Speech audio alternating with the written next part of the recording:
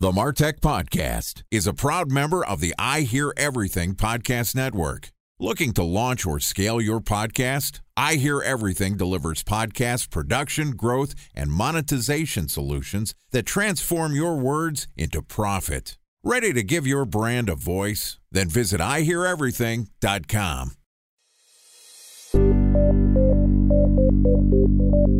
From advertising to software as a service to data.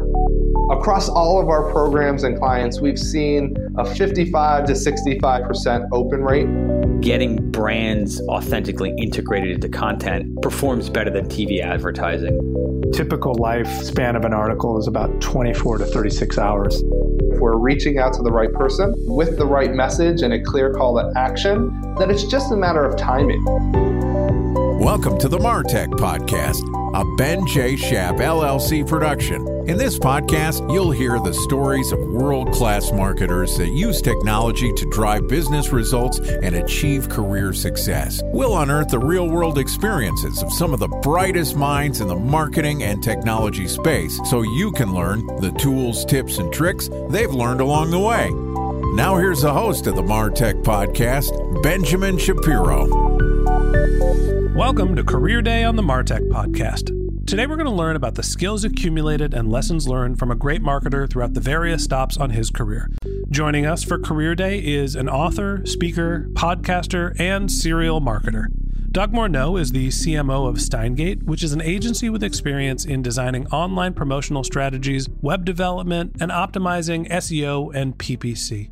Doug is also the host of the Real Marketing, Real Fast podcast, which is a great show that I was happy to be a guest on a couple weeks ago. Okay, on with the show. Here's my interview with Doug Morneau, host of the Real Marketing, Real Fast podcast and CMO of Steingate. Doug, welcome to the MarTech Podcast. Hey, thanks, Ben. I really appreciate you inviting me on your show. Always a pleasure to have another podcaster here. Great to talk to a great marketer. Excited to hear about your career. Let's start off at the beginning. How the heck did you get into marketing? Kind of by accident. I mean, I grew up in a household that wasn't really focused on entrepreneur and self-employment, but my grandfather had quite a successful career and had exited from several businesses and retired in his mid-30s. So from that, I took some inspiration, saw what he did, and I thought, hey, that's the kind of lifestyle that I want. And I just read a book that said, hey, if you help enough people get what they want, you'll get what you want. And I thought, that sounds simple enough. I guess I'll start my own company. So did you retire in your mid-30s too? And if so, what the heck do you do with that much time left? No, I haven't retired in my mid-30s, but neither did he. He actually went back to work and set up several more companies. Sounded too good to be true. Yeah, I think that once you get the bug and you have fun doing this, I mean, it's not really work. It really becomes pleasure. That's the thing with entrepreneurship. It's as much a passion as it is a job. Absolutely. I mean, I love what I do. Some days I think, wow, this is what I get paid to do. This is so exciting. So you had a role model and a template to follow from your early days. Your grandfather had some entrepreneurial experience. What about, other than retiring in your 30s, what about his experience did you like and gravitate towards? I just liked some of the scale of the businesses that he had built. He had built a manufacturing company and a company making paint, and they had sold this for, at that time when I was young, 7-8 figure exits out of, one out of each company. And I went, that's really cool. I would like to do that. I'd like to create something. But at that point, I really didn't know what it was. And I assumed that I would follow in his steps and get into manufacturing in some way. And after going down that road a little bit, I thought, no, this is not the type of business I want to be in. So you start off in manufacturing and you want to go down an entrepreneurial path. Eventually, you lead into marketing. When did you start focusing on helping people build brands, figuring out marketing strategies? Well, it was when I was doing some work in a totally different sector. I was doing some work in the mining sector, and I saw these guys were struggling with their marketing. And to me, it didn't really make sense. That I thought, well, really all you need to do is you're working with investors. You need to go talk to people. So from what I thought was kind of common sense was, hey, get the microfiche, print a list, highlight all the VPs and start calling them till they see you. I thought that made sense, but apparently most people don't like to do that or don't do that. And so I started to see some early success. And from there, it just kind of snowballed. People said, hey, I don't want to be involved in a project unless you bring this guy on. So I found that the investors and brokers were basically dictating to their clients that, hey, if you want to work with me, you need to work with him too. So early on in your career, you get some experience. It sounds like it was mostly a sales role where you're doing some cold calling, but you're making introductions and doing business development. Do you consider sales and business development to be one and the same? How do you think about that role, and where did you go from there? I think that there's so much jargon in the industry, so I would just call it sales. The reality is that nothing happens in the world today in commerce unless somebody buys or somebody sells something. So we can dress it up and call it business development, but at the end of the day, that's really what it is. It's getting in front of your target audience, finding what their needs are, see if your product or service matches that, and then in an exchange of services and money. So you're a self-starter, and early in your career, you decide you're just going to go start making the cold calls, drumming up business. You see some success, you build some relationships. Where did that push you? How did your career develop beyond that experience? Well, I just fell in love with it. So I just became a student of everything I could get my hands on to read courses, seminars, webinars, whatever was available. I was just soaking it up to kind of see what the best practices were. And recently we just heard of the passing of Dan Kennedy. I was an early student of his and bought all his materials, so binders and cassette tapes before there were CDs, and just really dug into that and fell in love with it because they got really good results. It was very aggressive. It was very in your face. It was very focused. It was very measurable. So I just started taking that to the marketplace saying, here's a different way of generating leads and converting sales. And really that was it. And my goal at that point was, hey, I'd like to build my business so it's big enough that I can travel around the world to hear the smartest people and learn from them. So for the Gen Ys, the Millennials, the Gen Zs, tell us a little bit about Dan Kennedy and who is that and what is the message? Dan Kennedy was a direct response marketer, and he basically had a framework that he would share that was at that point heavily dependent on direct mail, which eventually he moved to online. But he was just a guru around motivating people to take action. And one of his stories was, you need to think about the guy sitting on the couch with a beer watching the football game. And if he's opening his mail while he's watching the game and he reads your letter, he needs to be so motivated that he'll shut off the TV, put on his boots, and go outside in a snowstorm to go to your business and buy. So it was really about being really direct, providing value, but also creating urgency. And I really liked that approach. And we had some huge success in direct mail using that exact approach. So the interesting thing to me is you referenced that you were building your business and, you had this company that you were working with in mining and following this sort of Dan Kennedy methodology, but it seems like you've been building your business for a long time as opposed to working for other people's business. Did you have more career experience where you were working for other companies, or have you always been independent? Well, I did have some experience, but it was totally unrelated. When I was going into manufacturing, I actually worked in a trade, and I thought I need to understand how to work with the guys in the shop before I could have a shop. So I was going through my apprenticeship. I was taking a night school class in business, taking a night school class in marketing. I took the securities course to be a stockbroker. So I was taking all this, and what I realized was I didn't fit in. My conversation, what I was interested in the lunchroom, talking to the guys there, was totally different. So when my apprenticeship was coming near the end, the day I got my papers, I quit, which totally freaked out my family and my in-laws because I was leaving a good union job to go off and do, they didn't understand what. So you get all the way through the schooling, you figure out what you're going to do for a trade, you get certified, and you say, I'm glad I got this degree. I'm going to go do something totally different. What was it about the path that scared you away, or what was it about the path that you ended up going down that attracted you? I think what scared me away was it just looked like people, at least the people I was working with in that point, they didn't seem overly motivated. They seemed very focused on doing the least amount that they could. And they had been in a job for a long time and complained profusely about being there. I thought, man, this just doesn't sound like anybody here is excited. And, they say that you are, the result of the 5 closest people you hang around. I thought, I don't want to hang around with these people. So I want to go find smarter people who have bigger goals and have ambition and want to do something. And I want to hang around them. So talk to me about the business that you're running today. I mentioned that you were independent. You're a man of many interests. You're a speaker. You're a podcaster. You're a marketing consultant. When did you start running your business, and how did that business develop over the years? I started running the business just about 35 years ago. And what I'd share with the millennials, I mean, I've got kids and grandkids now, so I've got a couple at least in that category, is, just don't be afraid to go and try stuff. I mean, I left the steel industry. I went into the mining industry, which I knew nothing about. So my thinking was that what people need is they need someone that's got a good attitude, that's willing to learn and work hard, because there's lots of people that have lots of talent that won't do anything. So I was that guy. I showed up and people just gave me work and gave me contracts. So that's kind of how I evolved. And the other thing I would suggest is don't be afraid to ask. Don't ask, you don't get. So I just kept asking for bigger projects. And what I found was, as I was starting to build my consulting company, was the lineup was really long for people who wanted to be at the low end of the food chain. And when I started, I took a check from anyone I'd say that could fog a mirror and write a check. But as you get a bit more mature in your business, you realize that's not a good business model, because some people that clearly you shouldn't work with, I didn't want to work with.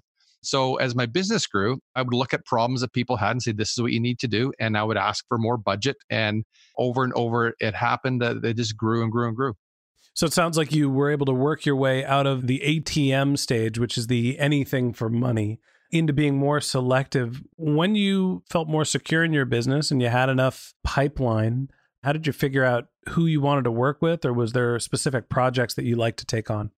I guess part of it was I was looking at where did I have the most fun and where did I make the most money? And I had gone to a friend of mine who was quite successful and made a lot of money. And I had gone to pitch him for a donation for a not-for-profit I was volunteering with. And after taking him for lunch for 3 times, he basically said no. He said, hey, why don't you do some work in the public company space? And that's when I got into that space and just realized that I could do the same amount of work I do for a private company, but they would just pay more. So for me, it was just simple economics. If I can do this over here for $5,000 and I can do it over there for 15 and the amount of work's the same, why wouldn't I get paid more? So that was my progression. And then my big quantum leap was when the US economy crashed. That was the best thing that ever happened to my business because all my clients were in the financial services space. What sticks out to me is that when I ask you about what you're doing in your business, you're talking about the business development process and that you were able to pick what type of clients, you're doing your targeting, you're moving from anybody that can write you a check, and now you're working with publicly traded companies, and you're aggressive in your willingness to go work for the biggest companies and ask for more budget. Time for a 1-minute break to hear from our presenting sponsor, Mutinex. In 1919, John Wanamaker said, half the money I spend on advertising is wasted. I just don't know which half. Well, the advertising landscape has changed since then, and instead of reaching your audience on 2 channels, you're probably reaching them on 20. Turns out John didn't know how easy he had it. But that doesn't mean that you should give up on striving towards marketing effectiveness. No matter how complex your marketing strategy is, Mutinex GrowthOS is the market mix modeling platform that measures the impact of marketing on your bottom line. Mutinex's market mix modeling platform calibrates your insights against the latest market conditions so you can make media and marketing investment decisions confidently and quickly. Ready to take your team from I think to I know? Then join brands like Samsung, ING, and Asahi who make better marketing decisions with Mutinex. Mutinex GrowthOS. Your best decision starts here. To learn more about Mutinex, go to mutinex.co. That's MUTINEX.co. Okay, here's the rest of today's interview.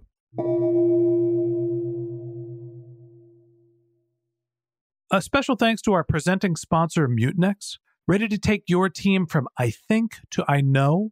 Then join brands like Samsung, ING, and Asahi who make better marketing decisions with Mutinex. Mutinex GrowthOS, the marketing mix modeling platform that makes measuring ROI fast, easy, and cost-effective. Request a demo at mutinex.co. That's MUTINEX.co.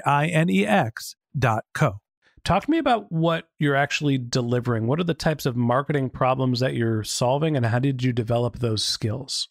Initially, I started working in just strictly email. So these guys were working with newsletter writers and editors and analysts that would write reports on companies and their companies and market sectors. And what they needed was distribution. So at that point, I was just simply using the skills I developed early on for renting direct mail lists. And I started renting email lists.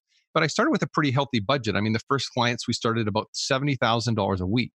So like I said, I just moved my skills from direct mail to email, still the same principle. We're renting somebody else's data. They're the ones who are sending out my client's message.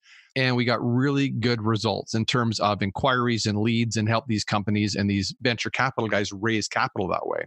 So that was the problem we were solving, was they need to raise capital and they need to get in front of an audience, and they don't have, 10 years to do it. It's interesting. I've interviewed a couple of experienced marketers like yourself who lived through the transition from the pre-digital era to the digital revolution and had to make the transition from, well, back then we were doing direct mail and TV advertising, and it was a little hard to track everything. And when email came along, we started focusing on that.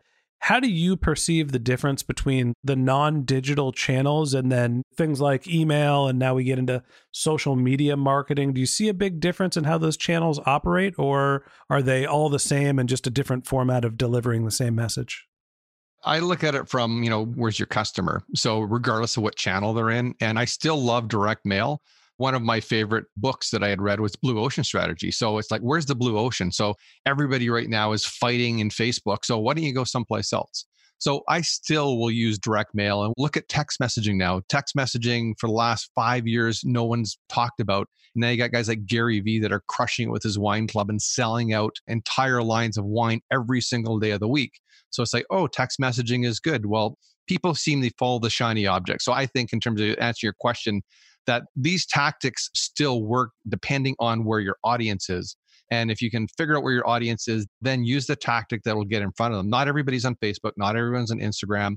Not everyone's using TikTok. So figure out where they are. If you need to send them a letter, then send them a letter. And what you'll find is they get a lot less letters during the day than they get emails.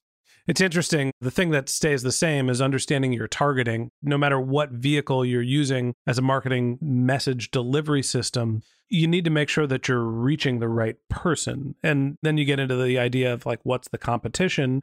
Everybody is moving towards these digital channels. They're getting more expensive with more competition. And now we're seeing channels like direct mail and billboards that can now use digital technology. They're kind of rising like the phoenix and coming back into popularity. As your business has grown, you mentioned that you started to see some success when the economy crashed. What did you start to do? And as you scaled, how did you expand your offering?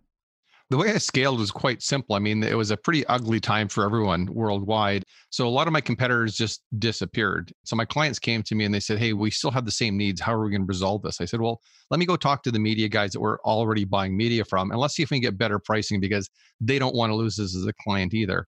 So I did that. In a lot of cases, we reduced our cost by 20, 30, 40%. And then I went back to the client and they said, well, what should we do? I said, well, you should double your budget. So I'm going to reduce your media costs, and I think you should spend twice as much. So we moved people from like 70,000 a week to like 140 and 150. And they went, wow, that really worked. What should I do now? I said, double it again. So then we moved them, to 300,000 a week, some clients 400,000 a week. And they were just crushing it and they were super happy. So for me, it was just, they said, will it work? I said, I think so. So I just take a risk and I look at what might be not be obvious to everyone else, say, hey, let's just give it a try. And if it works, it works. And it worked really well. It's interesting. I struggle with this myself with some of the marketing channels for the Martech podcast, which is understanding the limits and capacity of a marketing channel. When you get a channel that you know that's successful and you want to invest and you want to double down, every time you spend more on a channel, there seems to be more incremental risk. I want to double the amount that we're putting into our podcast efforts, but I'm a little nervous because if I put more money into it and the channel can't necessarily handle that much bandwidth, I'm burning my capital. How do you think about finding the limits of a marketing channel? Well, it all comes back to just analytics. You need to look at the data. So I was recently working on a campaign where we were running this campaign on Facebook. And what we found was that we couldn't scale it beyond a certain point. It didn't matter if we put more money in. The only thing that happened is our cost of acquisition went up and our quality went down. So you can test that limit by looking at your analytics, looking at your conversions, and looking at your numbers. So what I tend to do is I tend to look for a multi-channel approach. I mean, you mentioned direct mail a minute ago. So there's intentional direct mail, meaning that when someone goes to the Martech podcast website, it can grab their IP, grab their physical address, and send a postcard tomorrow. So I would take the money if you hit the limit of your channel, and I would look for another channel. If you look at email, for example, Fast Company magazine has a crazy open rate of over 60%, and they have like 500,000 people. Social Media Examiner has 350,000 subscribers. Again, you could introduce your podcast to 350,000 people in one day in that channel, and then leverage what happens with them coming to your landing page and sending intentional direct mail and using Facebook retargeting and Google retargeting. So to your point, you can't put all your money into one media. I think that's a risk for obvious reasons, but I would look for other complementary channels so you have a different way to get in front of your consumer, maybe in a different platform. So they're a different frame of mind. They open their mail, they're one frame of mind. They're working, they open their business email, they're thinking one way. They go on their social channels, they're probably not thinking about business as much. So I would look at expanding the number of channels opposed to just pouring everything into one channel, because you're absolutely right. We've definitely hit limits with channels in the past. So as you think about this channel expansion, it makes a lot of sense where you need to differentiate and broaden the number of marketing channels that you're in to gain exposures, reach new audiences. And I think it's something that you've done well in your business. As I mentioned in the introduction, you're not only a marketing consultant, you also are a speaker and a podcast host. Talk to me about why you decided to move beyond just supporting your consulting clients into content creation and being a public speaker. I really enjoyed presenting to groups. So early on in my career, I volunteered with a self-employment program. So I had a chance every 5 weeks to sit down with 25 or 30 entrepreneurs starting a business and spend 5 hours in a kind of a engaging lecture with them to help them with their marketing. And that just really filled me up. I like that. So I thought I need to do more of that. So along that process, I thought, well, what's the next logical step? I should probably write a book. I should probably niche down, pick one of the talents that I have. So I niched down into the email space, wrote a book on email marketing. And then from there, I said I should start a podcast because it just kind of made sense to, again, build my audience. I needed to get access to people for my book. So I started interviewing all the people in the email space. And I was looking for my podcast in terms of monetization strategy, was looking to build relationship with really smart people. So it all comes back to the people. So it wasn't for me anyhow. It wasn't about selling ads and getting sponsorship. It was about having a chance to talk to someone like you and to meet you and experience you and your business. And then I could make a decision if I thought you might be a good fit to be a vendor for me or a vendor for my clients. So for me, it's really a long form interview process, looking for the smartest vendors I can find to introduce and to buy from. Oh man, had I known it was an interview, I probably would have prepped for the interview a little bit more. You did really well. I hope I held my own. So you're using your podcast not necessarily as a lead generation service for your clients, but you're looking at it as a way to find vendors to provide additional value for the people that you're already working with.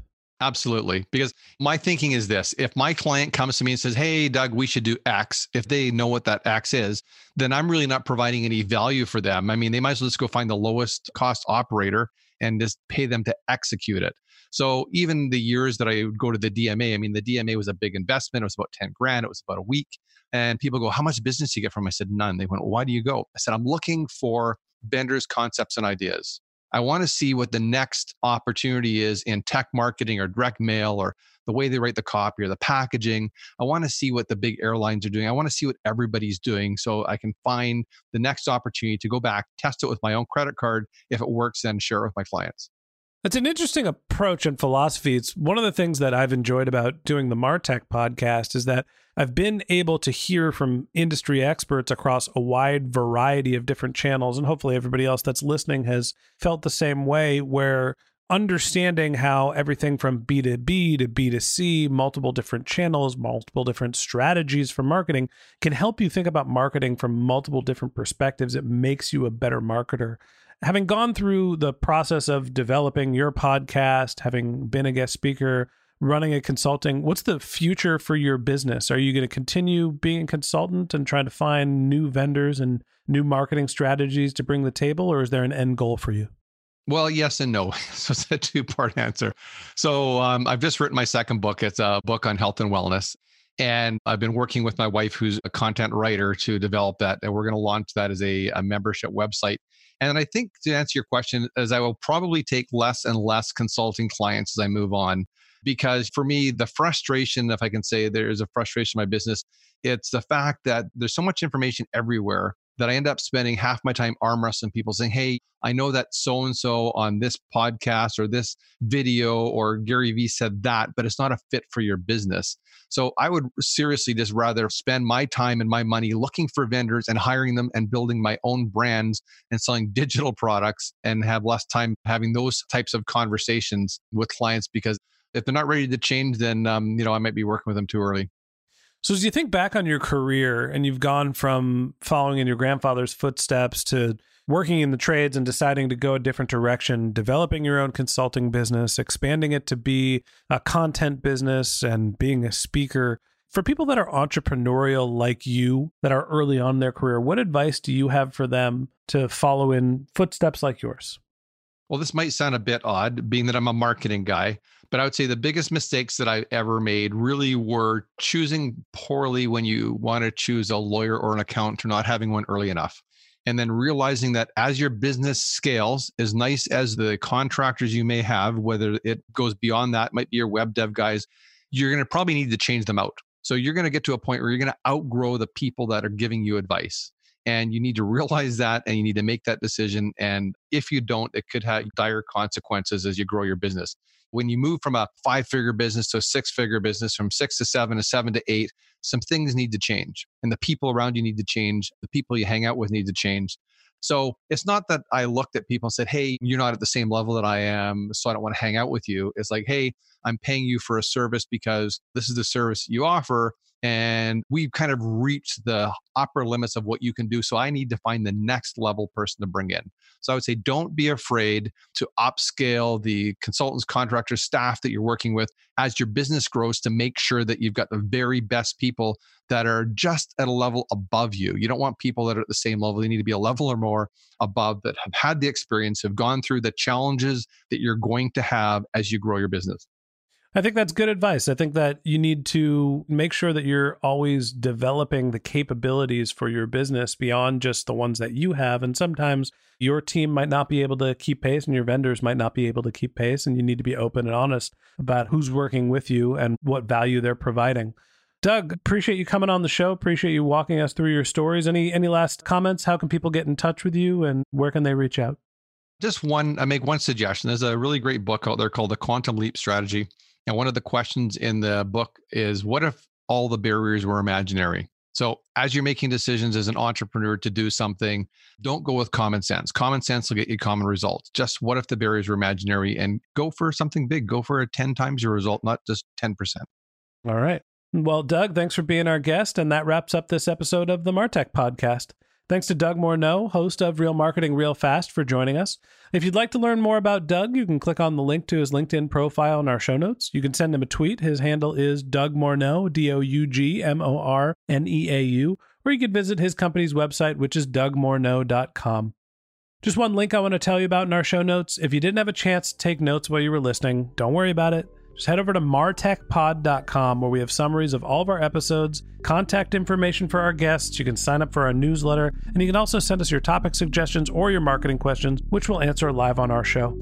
Of course, you can always reach out on social media. My handle is Ben J. Shap, BenJShap on LinkedIn and on Twitter. And if you haven't subscribed yet and you want a daily stream of marketing and technology knowledge in your podcast feed, we're going to publish an episode every day during the work week. So hit the subscribe button in your podcast app and check back with us tomorrow morning. All right, that's it for today. But until next time, my advice is to just focus on keeping your customers happy.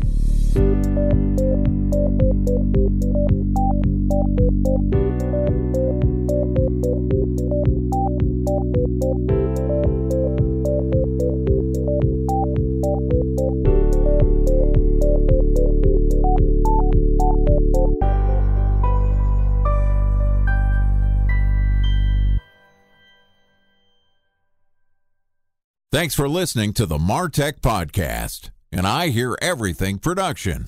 Looking to launch or scale a podcast like this one for your brand? Then visit iheareverything.com.